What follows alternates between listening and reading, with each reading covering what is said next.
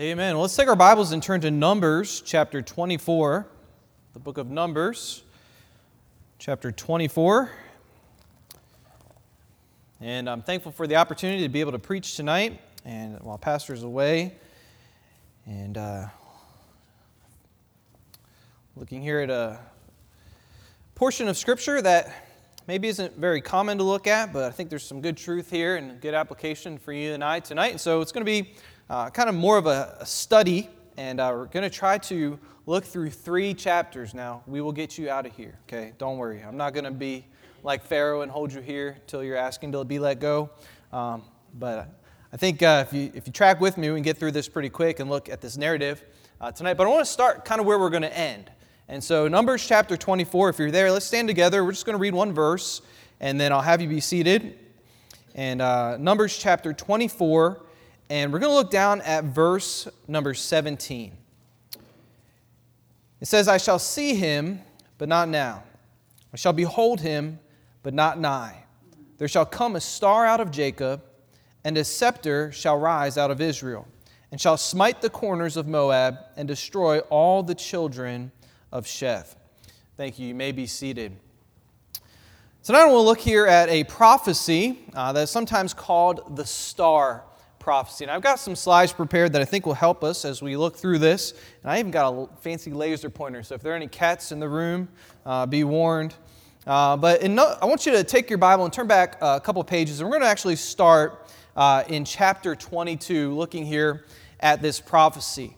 And just by way of some background, what's going on when we come to chapter 22, we find that Israel has come out of Egypt. God has delivered them from the Egyptians. They've crossed the Red Sea. They're wandering in the wilderness. And as they're making their way throughout the wilderness, on their way to the Promised Land, along the way they've encountered several different people groups.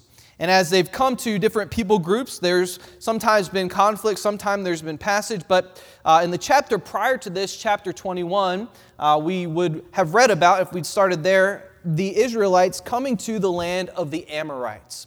And when they get to the land of the Amorites, they ask King Sihon to allow them passage through.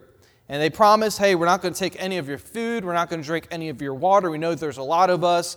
You don't have to worry about us. All we're asking for is passage through the land. Well, the king refuses, and instead he decides that he's going to attack Israel. Well, that doesn't go good for them. God blesses, Israel defeats the Amorites, and they continue on their journey and make camp in the plains of Moab. Well, Sihon and the Amorites, those were the big power on the east bank of the Jordan. These were the big dogs. These were the guys who were strong, and yet their defeat was like swatting a fly for Israel. And so people are starting to be concerned. They're starting to realize, hey, this nation of Israel, this is a pretty powerful group we're dealing with here. And so Israel next goes to Bashan. They defeat King Og and his armies, and they decimate him. They completely wipe him out. And so now the whole east bank of Jordan becomes Israelite territory. And other kingdoms are starting to take notice, especially one of the kingdoms that's to the south. See, also on the east bank of the Jordan River, we see that there on the side of the Dead Sea, where the Jordan enters it, you have the country of Moab. And so the Israelites, on their way to the Promised Land, they'd marched right along the northern border of Moab, and they on their way to the Promised Land there. And what's more that I need to mention here, I failed to mention as well, is that the land, oh, you already got ahead of me. Don't get ahead of me here.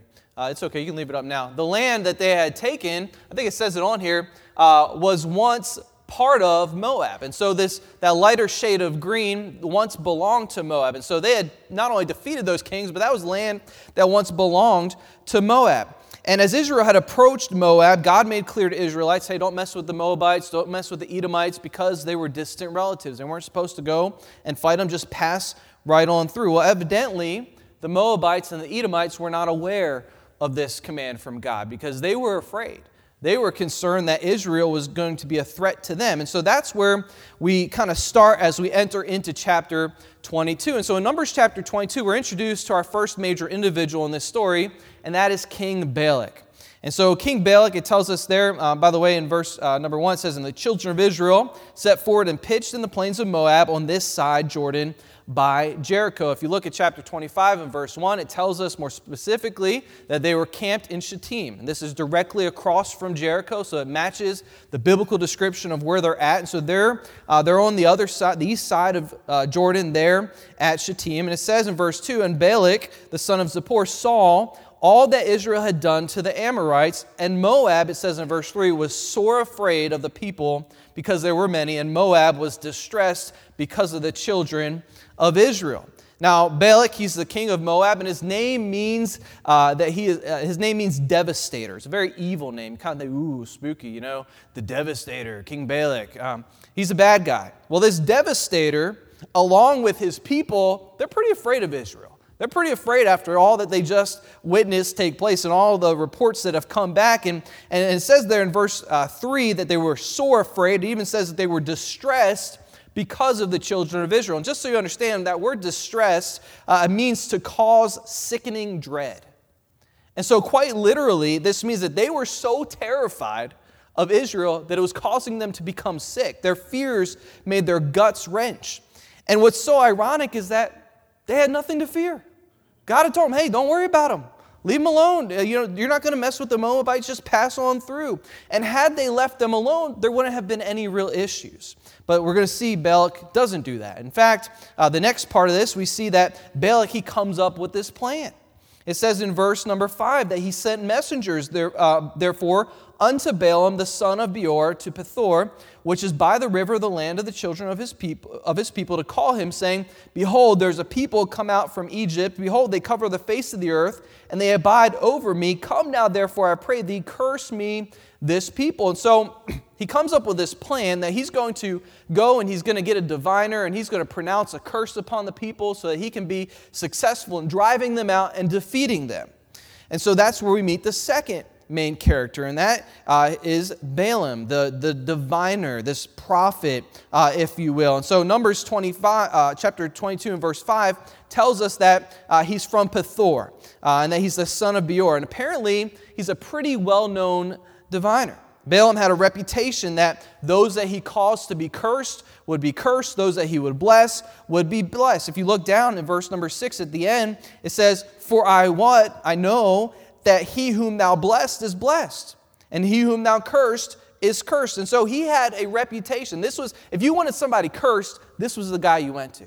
If you wanted somebody to be blessed, this was the guy that you went to. He was the one that was going to do that. And Pethor is a city that's located along the Euphrates River. In fact, I'm going to use my laser here. If you look, it's right up here. It's kind of hard for you to see, but it's way up there. And you'll notice if we drew a line and we follow this all the way down here to Moab, that's about a 400-mile journey. So this guy's going quite the distance to find this diviner. He's going out of his way to find the best of the best. And so word had gotten out again that he was skillful at cursing people. Now, what does his name mean? Balaam, his name means the devourer. The devourer. I find it interesting that the devastator and the devourer are both trying to prevent Israel from getting into Canaan. Now, Pethor, again, it was famous for its priest diviners. They were sorcerers, they were magicians, they were soothsayers for hire, and that's why it says here in verse 7, it goes on to say that the elders of Moab and the elders of Midian departed with their rewards for divination in their hand. They were going to purchase a prophet. So he was a prophet for profit. See what we did there? He was available for sale. You could pay him to profit what you want. And so King Balak, you guys didn't get that. Maybe you'll get it later. King Balak of Moab, he's sending for the most renowned curser in the known world, Balaam, to come to curse Israel. Balak, again, had heard about all the things that God had done for Israel, and so he needed the best of the best. He needed the one, he's going up against the God that delivered them from the Egyptians. He's going up against the God that parted the Red Sea, the God that sent 10 plagues upon Egypt, the God that for the last 38 years has provided manna for his people every day, the God that had found water in the desert for over 1 million people. And so he needed the very best, and he was willing to give up just about all of his wealth in order to find the guy that he felt could do the best job of cursing Israel. And so we see here the first encounter in verse number 7 of chapter 22. They come to Balaam and they tell him the words that Balak spake. They're telling him, hey, listen, we need you we're hiring you to come and to curse this people. And Balaam's response, it seems kind of spiritual, but we're going to talk about who Balaam is here in a second. But Balaam says, hey, let me pray about it. Let me go see what God has to say about this matter. Now, I think that this was probably one of those negotiating tactics. Like when you go and you buy a car and you sit down and you're telling the car salesman, hey, look, here's what I'm wanting, here's what I'm looking for, and here's the deal I'm wanting to get. And he says, you just wait right here. Let me go and talk to the boss, right? I don't know that they actually exist, but they go and they do that, right? And so I think this is a negotiating tactic. He's trying to get them more interested. I don't think that he actually expects God to speak to them. And after all, he knows they're desperate. They came 400 miles to come and find him. And so it's as if he's going and saying, hey, let me, I can't make this decision on my own. Let me go talk to the gods about it. And, obviously there are no other gods beside God. And so he wasn't talking to anybody else half the time. So he's probably just making something up. And again, I don't know that Balaam actually expected God to come to him that night, but the Lord does.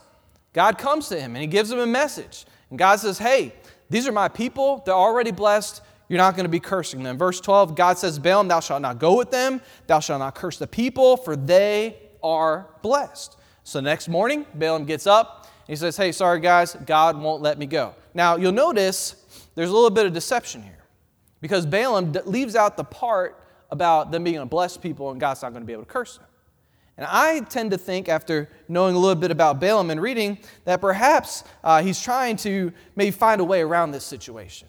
Find a way where maybe he can get away with somehow cursing them and make good on that gold and that reward that they've brought with them. And so Balaam doesn't tell them that, and he sends them on their way. And so the princes, they don't want to make Balak angry when they get back because they failed. And Balaam, he certainly doesn't want to miss out on what they were going to give him. And so they want him to come back for more money.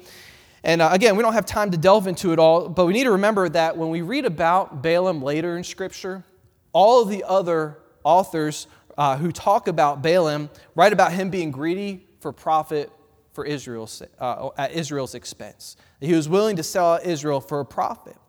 And so Balak, again, he's not willing to take no for an answer. So what does he do? Well, he sends more messengers to Balaam. And so this time it says he sends princes that were more and more honorable than the first. So he sends the better princes this time. Apparently he didn't send the best ones the first time, so he sends better ones this time. And not only that, but he brings with him promises of honor, promises of promotion. Man, we're going to make you look good, Balaam. I'm going to promote you to great honor. That's what he says in verse 16 and 17. Thus saith Balak, the son of Zippor, let nothing, I pray thee, hinder thee from coming unto me, for I will promote thee unto a very great honor, and I will do whatsoever thou sayest unto me. Come therefore, I pray thee, curse me this people. Balaam says, hey, look, I'm sorry, but man, even if Balak gave me a whole house full of gold and silver, I can't say anything more than what the Lord tells me to say. And if we're not careful, we maybe read that and be like, amen, Balaam, way to go, way to take a stand and not do that. But his motives are not pure.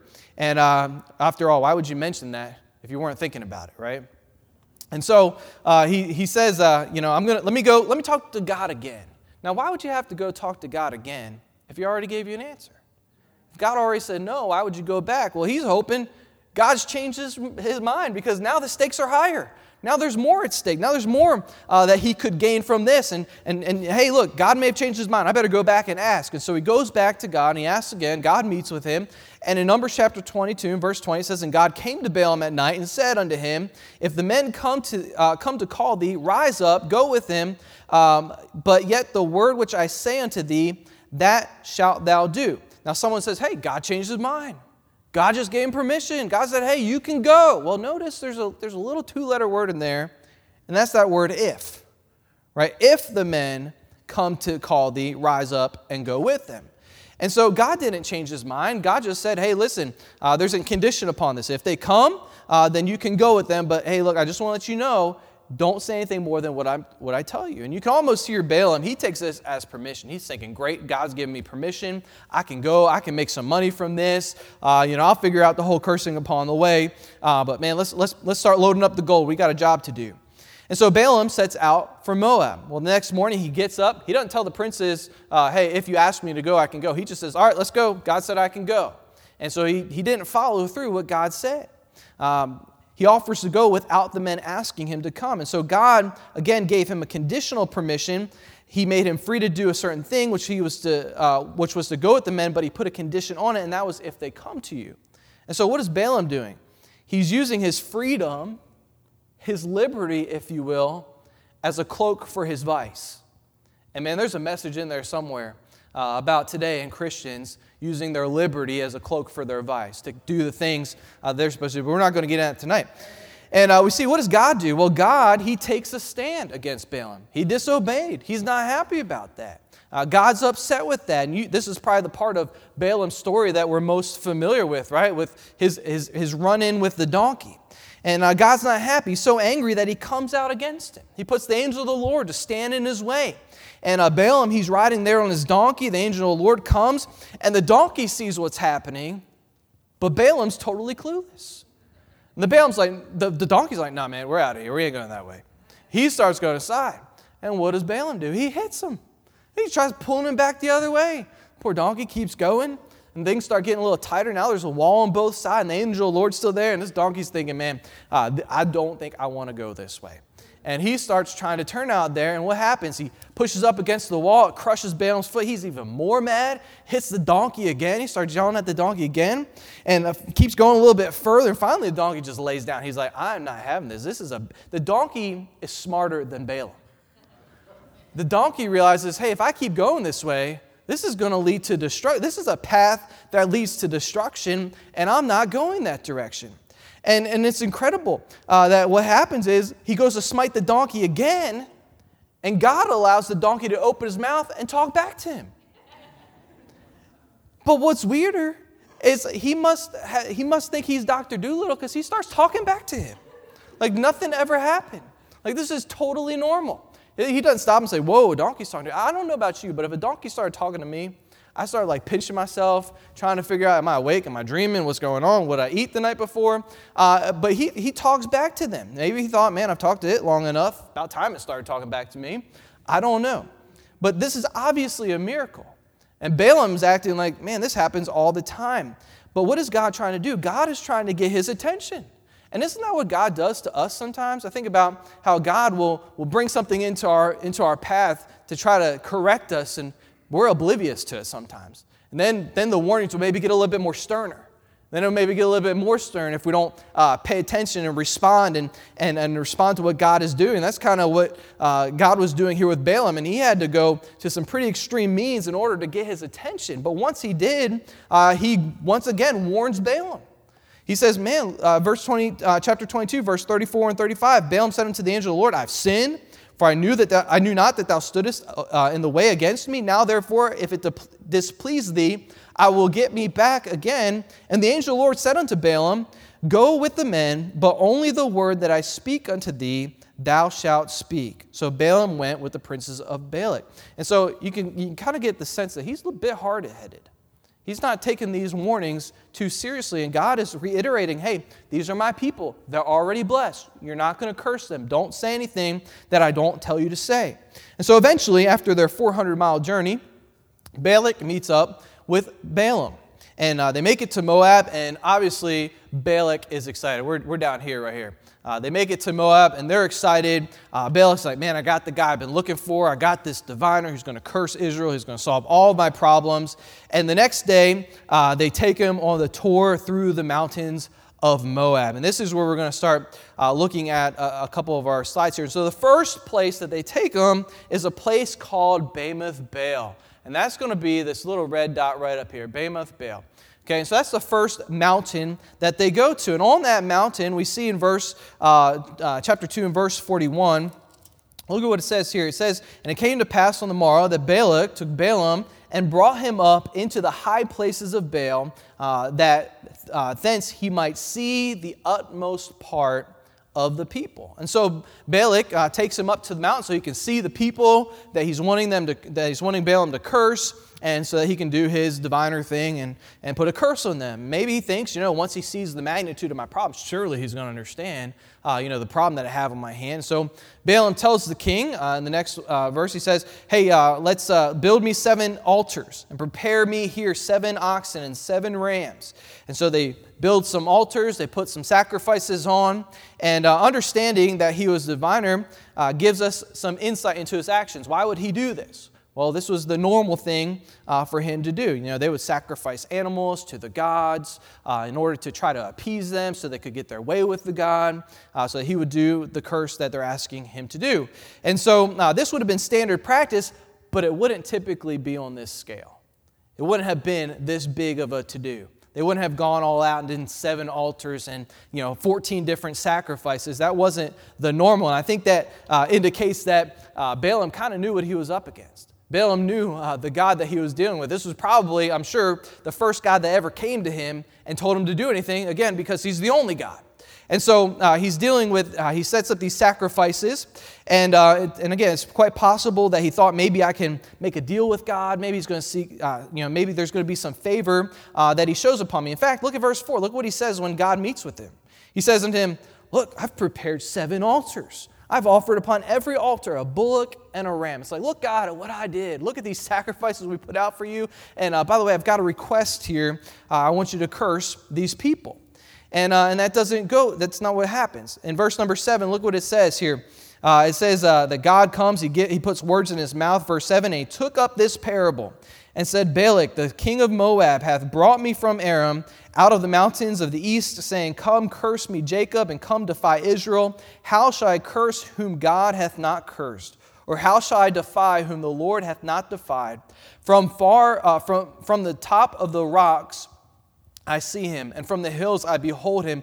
Lo, the people shall dwell alone, and shall not be reckoned among the nations. Who can count the dust of Jacob, and the number of the 4th part of Israel? Let me die the death of the righteous, and let my last end be like his. And so he gives this parable, he gives this oracle, this message, and he refuses to curse Israel. He says, how can I curse those who have been blessed? I can't do that. And so from this view, it's important to note that it says he can only see the utmost part of the people, meaning he can only see the outskirts of the people. And even by just seeing the outskirts of the people, he's taken back. I mean, he says this is like the dust of Jacob.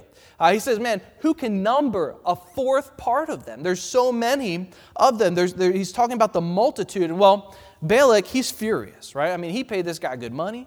He sent a long ways to get him to come down here. He had to do it twice. He comes, he's offered up sacrifices, which weren't cheap. And instead of a curse, Balaam refuses to curse them. And so, Numbers chapter 23, look over there in verse number 11. Look what happens. So Balak says, he's not going to give up that easy. Balak says unto Balaam, what hast thou done unto me? I took thee to curse mine enemies. Behold, thou hast blessed them altogether. He says, man, what are you doing? I told you to curse them. You didn't do that. You blessed them all together.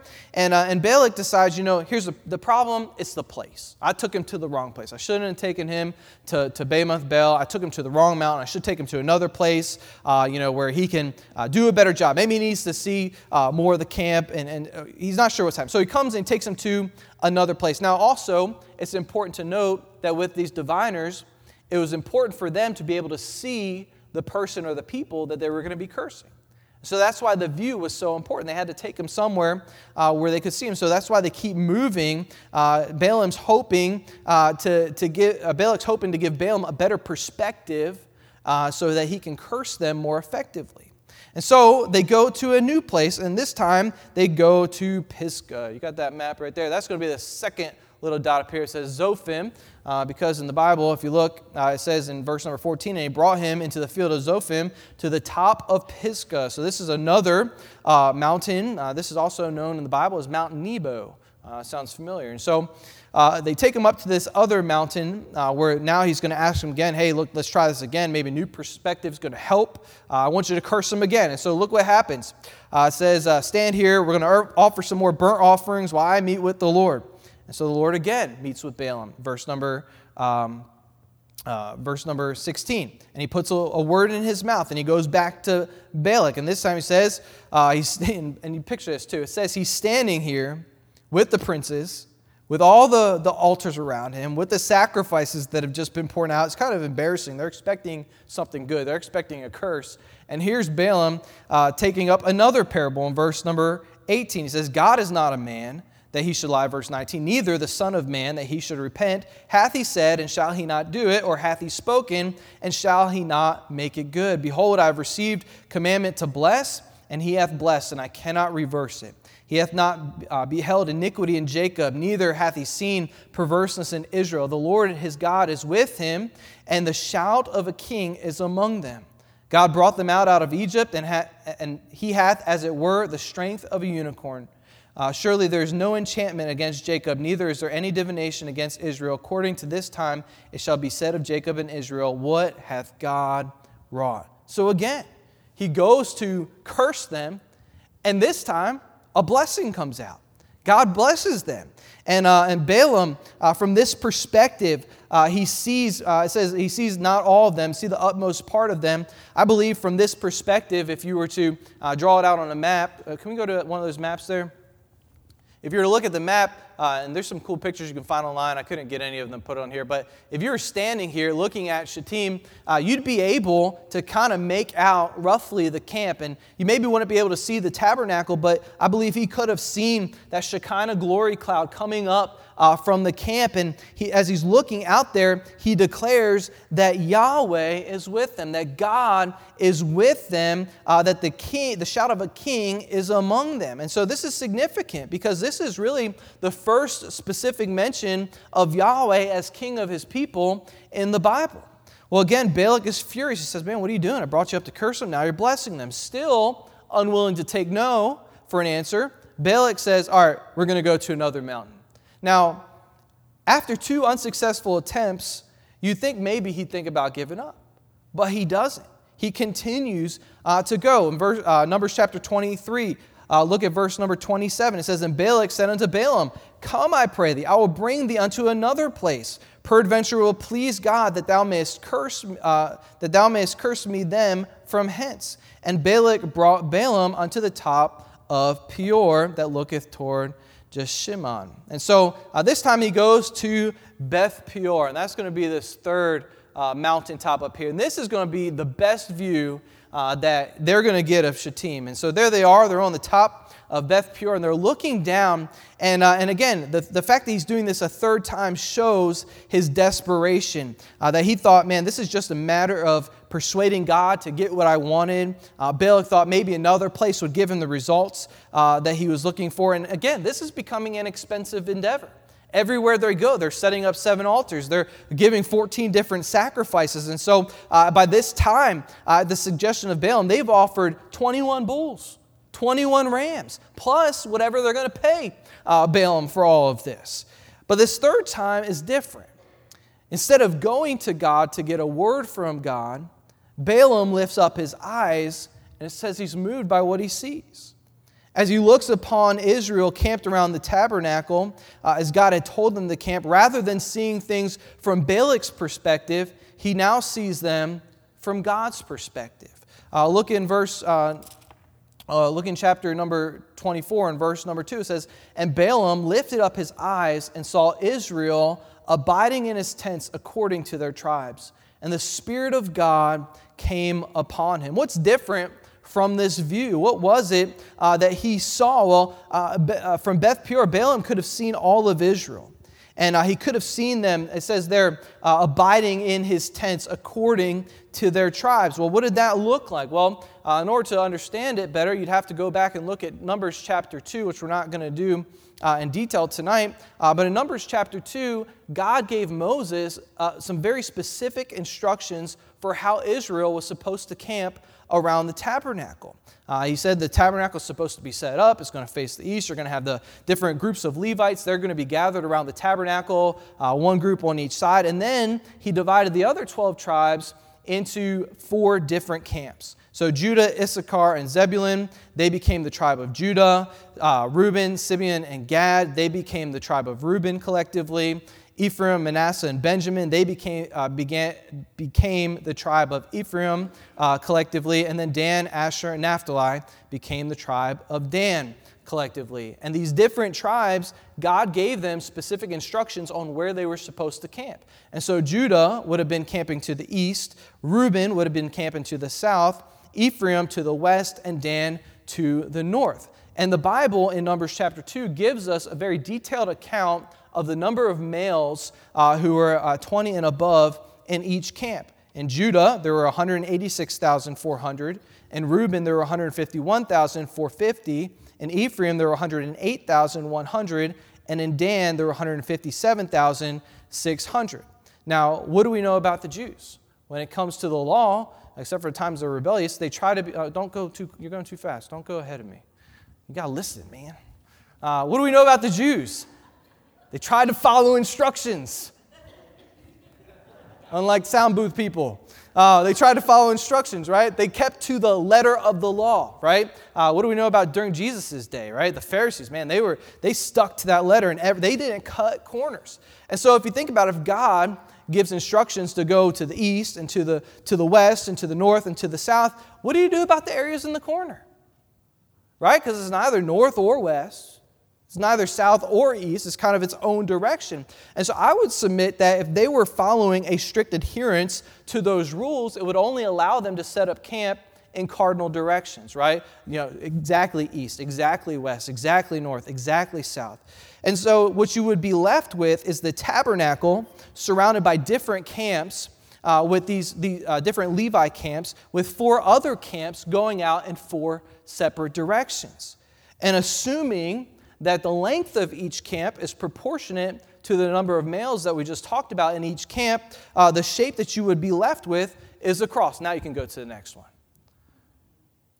So this is kind of an example. And so Balaam would have been standing at the bottom of this thing, looking up. He'd see Judah. That'd be his first tribe that he'd see. You're not going to be able to see these numbers, but you can do this exercise on your own if you want to. Try to draw it out proportionately. But I believe that when he came up and he viewed the camp of Israel and camped all around the tabernacle, I believe he saw this symbol. Now, I don't know that he understood all that it meant or all that it could have meant in the future, but I believe he was taken back by it.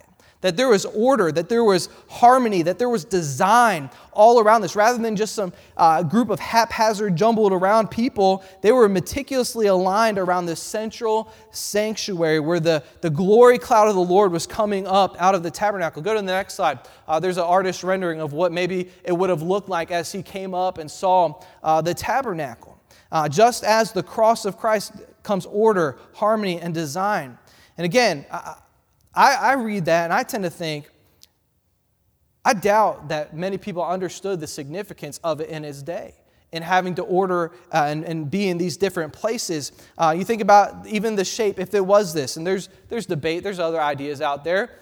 This is the one I tend to think was maybe likely. But you think about it, even if it was this way, there would have been only one perspective from which this could have been viewed.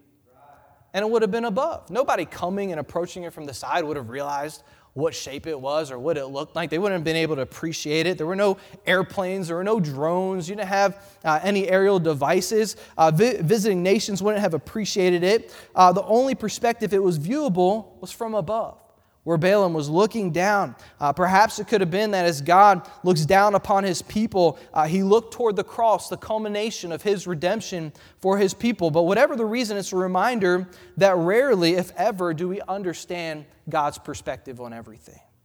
And so we see here, notice the progression of these parables, by the way.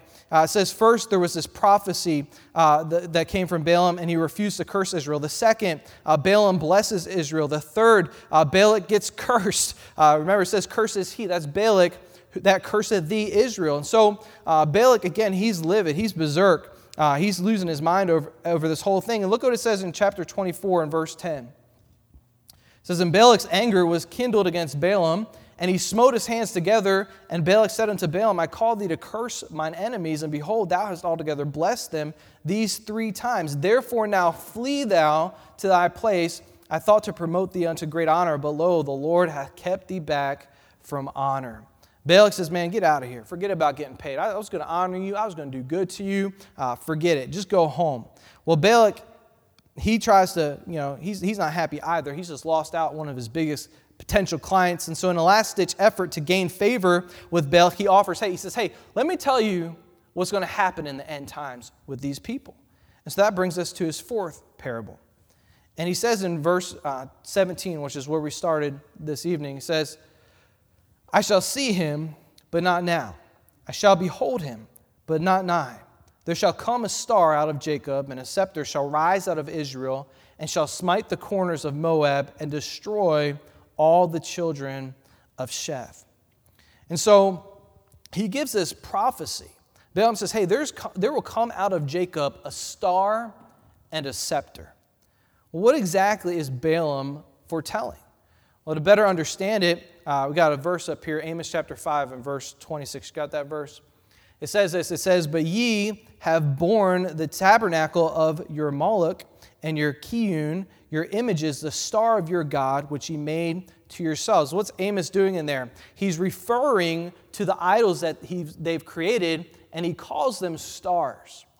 He says, hey, you got the star of your God, talking about Moloch and Kiyun. And so in ancient times, a star often represented deity. And so the various gods of Mesopotamian nations are often represented by the symbol of a star. I got some examples of this. Go to the next slide here. You'll notice here, these are from like ancient Samaria and Mesopotamia, where they find these images of their god, and they're found alongside of these star images. I think there's another one. Is there another one? Here's another one, right? You got the Sumerian god, and you have him pointing to a star, pointing to his god. I think that's the last one. You got one more? Okay, so he talks about this star. And so the stars, again, it represented deity. And now he says not only that, but there's going to be a star coming out of Jacob. But then he said, and a scepter shall rise out of Israel. He said, what was a scepter? Well, a scepter was a symbol of a king.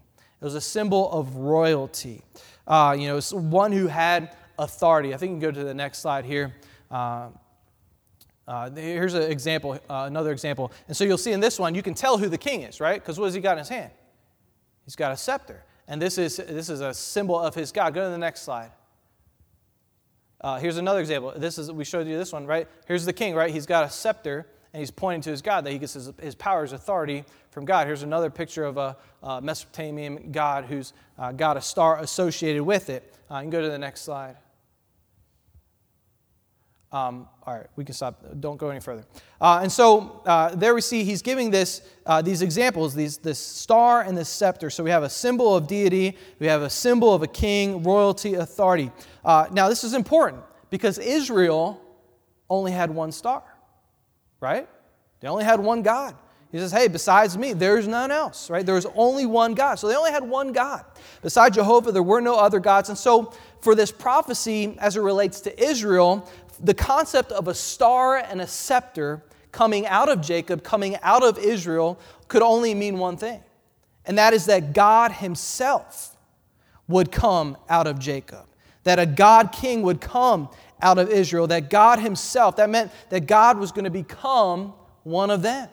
And so this is a messianic prophecy.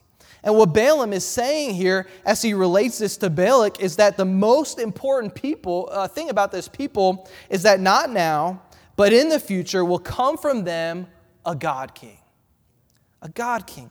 And you got to think about the circumstances in which he's given this. Here he is, he's standing on Mount Beth Peor. He's looking out over the tribe of Israel encamped around the tabernacle. And God is saying, hey, listen, there's coming a day where God himself is going to come up out of the people of Israel, that he's going to rule as their king. This was a prophecy of the coming Messiah. This was the same prophecy you read about during Christmas time. The wise men coming, looking for a star. Why do they come? Because of this prophecy. There was a prophecy that there was a star that was going to come out of Jacob. And so they come from the east, following this star that would lead to this Messiah. It was Jesus who declared himself to be the bright and the morning star. And so Jesus is the fulfillment of this prophecy that was given 1,400 years before his birth. Now, there have been some who have argued that this wasn't a messianic prophecy. Maybe this was a Davidic prophecy. that is being fulfilled. But I have go to the next slide. The one with the Hebrew writing. It's like kind of blue. There you go. The interesting thing about this is that the oldest copy that we have that records this star prophecy was found alongside the Dead Sea Scrolls. When they found the Dead Sea Scrolls in cave number 4, they found this document that's called the Testimonia. And what it is, it's a Jewish collection of these Old Testament verses about the Messiah. And they've dated it back to about 125 BC before Christ. And one of the things that it mentions is this verse that we find in chapter 24, verse 17, where I behold him, but not nigh. There shall come a star out of Jacob, and a scepter shall rise out of Israel. And what it was the Jews of that day, 125 years roughly before Christ's birth, who were talking about the things that they were still anticipating, things that they were still looking for, that the Messiah, the star, and the scepter were going to come. They were still expecting this event to happen. So the Jews of that day, they understood, hey, this is a messianic prophecy. This is a messianic thing. And Jesus said in John chapter 5 and verse 39, search the Scriptures, for in them ye think ye have eternal life, and they are they which testify of me. Wherever we turn in Scripture, we find Christ. We find Christ in the Old Testament. We find the pictures and illustrations of the cross foretelling God's redemptive plan. And it's a reminder that God takes seriously His blessing toward Israel. Even from the mouth of a pagan soothsayer comes this glorious revelation about the Lord Jesus Christ. God turns what's meant to be a curse into a blessing. It's because He takes seriously His blessing of Israel. And we too ought to bless Israel and not to curse them. I think that's one of the reasons why it's important that we support Israel, that we pray for Israel, because God promises to bless those that bless Him and curse them that curse Him. And so what are some applications? You say, man, that's a lot. What's our take? What does this mean for me? What's the takeaway? Well, I wrote down a couple things. Man, you're fast. You're excited for those next slides. I wrote down number 1 this. God takes seriously His covenants with His people. He takes seriously His covenants with His people. Again, Balak wanted Balaam to see Israel from his perspective. He wanted Balaam to see them as a threat that needed to be eliminated. Balaam wanted God to see Israel from his perspective, as this is an opportunity for me to make out on a lucrative offer.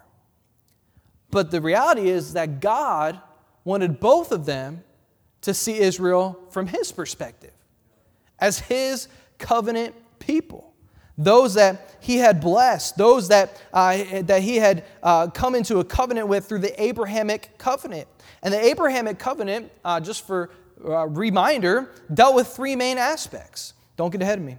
The land, the seed, and the blessing. And we didn't spend a lot of time on it, but through Balaam's 3 parables, you know what God recounts and God reiterates? The 3 different aspects of that promise. The land, the seed, and the blessing. Parable number 1, he talks about who can count the dust of Jacob and the number the 4th part of Israel. That reference to the dust of Jacob is a clear reference to the promise that he made to Abraham and his covenant descendants. Genesis 13, verse 16, I will make thy seed as the dust of the earth, so that if a man can number the dust of the earth, then shall thy seed also be numbered. It was a reference to that seed promise. His second message, parable 2, was a reference to that blessing. He says in chapter 22, verse 20 and 21, behold, I have received commandment to bless, and he hath blessed, and I cannot reverse it. He hath not beheld iniquity in Jacob, neither hath he seen perverseness in Israel. The Lord God is with him, and the shout of a king is among them. That's a reference to God's promise to Abraham in Genesis chapter 12. Chapter 12 and verse 2 and 3, it says, and I will make thee a great nation, and I will bless thee, and make thy name great, and thou shalt be a blessing, and I will bless them that bless thee, and curse them that curse thee, and in thee shall all families of the earth be blessed. And so he was reiterating that promise of a blessing, that promise of a seed. But then in that third parable, he reiterates that blessing, that promise of land, rather. Numbers chapter 24, verse 6 and 7, it says, as the valleys are they spread forth, as gardens by thy riverside, as trees of line aloes, which the Lord hath planted, as cedar trees beside the waters. He shall pour the water out of his buckets, and his seed shall be in many waters, and his king shall be higher than Agag, and his kingdom shall be exalted. Balaam's talking about how Israel is going to possess a fertile land, that they're going to become a kingdom. And Balaam sees beyond the present where they're at right now, and he sees them conquering Canaan, and he sees them settled in their own land, and he sees the fertileness of their land. This is all a reference to what God promised to Abraham in Genesis chapter 12 and verse 1. Now the Lord hath said unto Abram, Get thee out of thy country and from thy kindred and from thy father's house unto a land that I will show thee. And so Balaam makes clear to Balak that God is not one to go back on his covenants. Even out of Balaam's own mouth, he says in chapter 23, verse 19, God is not a man that he should lie, neither the son of man that he should repent. Hath he said, and shall he not do it? Or hath he spoken, and shall he not make it good? God's covenant love can be seen for Israel on how he reiterates this promise to bless those that bless his people and curse those that curse his people. So he takes seriously his covenants with his people. He has no intention on going back with that. But here's a second application I wrote down, and that is that we've been given a better covenant through Jesus Christ. We've been given a better covenant through Jesus. Why, as Christians, should we be concerned with this Old Testament prophecy? What relevance does it have for you and I today? Well, it was through this star and through this scepter that Balaam is prophesying about the Messiah, and by way of the cross, which he saw God's means of redemption, that you and I have been brought into a greater covenant, that we've been brought into God's covenant love through a new and better covenant. Hebrews chapter 9, really the whole book of Hebrews, talks about how Christ is better. In Hebrews chapter 9, it talks about the old covenant. He talks about the first covenant and the different symbols that it has in chapter number 9. And he goes through and he lists out those. But he says in verse 9, he says, which was a figure for the time present, in which were offered both gifts and sacrifices that could not make him that did service perfect as pertaining to the conscience, which stood only in meats and drinks and divers washings and cardinal ordinances, imposed on them until the time of reformation. But then he says this, verse 11, but Christ, being come an high priest of good things to come, by a greater and more perfect tabernacle, not made with hands, that is to say, not of this building, neither by the blood of goats and calves, but with his own blood, he entered in once into the holy place, having obtained eternal redemption for us. Verse 15, it says, and for this cause he is the mediator of a new testament, a new covenant, that by means of death for the redemption of the transgression that were under the first testament, they which are called might receive the promise of an eternal inheritance. So he's saying there, we've got a better covenant. He says, hey, the first tabernacle, that was all a picture of what Christ was going to do. That was the shadow of the law. Christ is the fulfillment of the law. And we have a new covenant, a new testament through him by means of the death that he died on Calvary. And so Balaam's prophetic vision was one of the coming Messiah that would usher in a new covenant, one through which he could make possible redemption for the entire world and bring us under his covenant love and care. As one of Christ's redeemed, we've received, he says, the promise of eternal inheritance. We've been brought into God's family through this new covenant that Christ has established. So we've been given a better covenant through Jesus Christ. And here's the third application, is that if we have a better covenant through Jesus Christ, then how much better is our inheritance? Amen. How much better is our promises? How much better are our blessings? See, the book of Hebrews, again, it's all about how Christ is better. Christ has a better priesthood. He has a better covenant. He has better promises. He's better than the prophets. He's better than the angels. He's better than Moses. In every way, Christ is better. And you and I, we don't have time tonight to study all of the different promises that we have in Christ, but I want you to just real quick flip over to Ephesians chapter 1. This will be our last place here, Ephesians chapter number 1.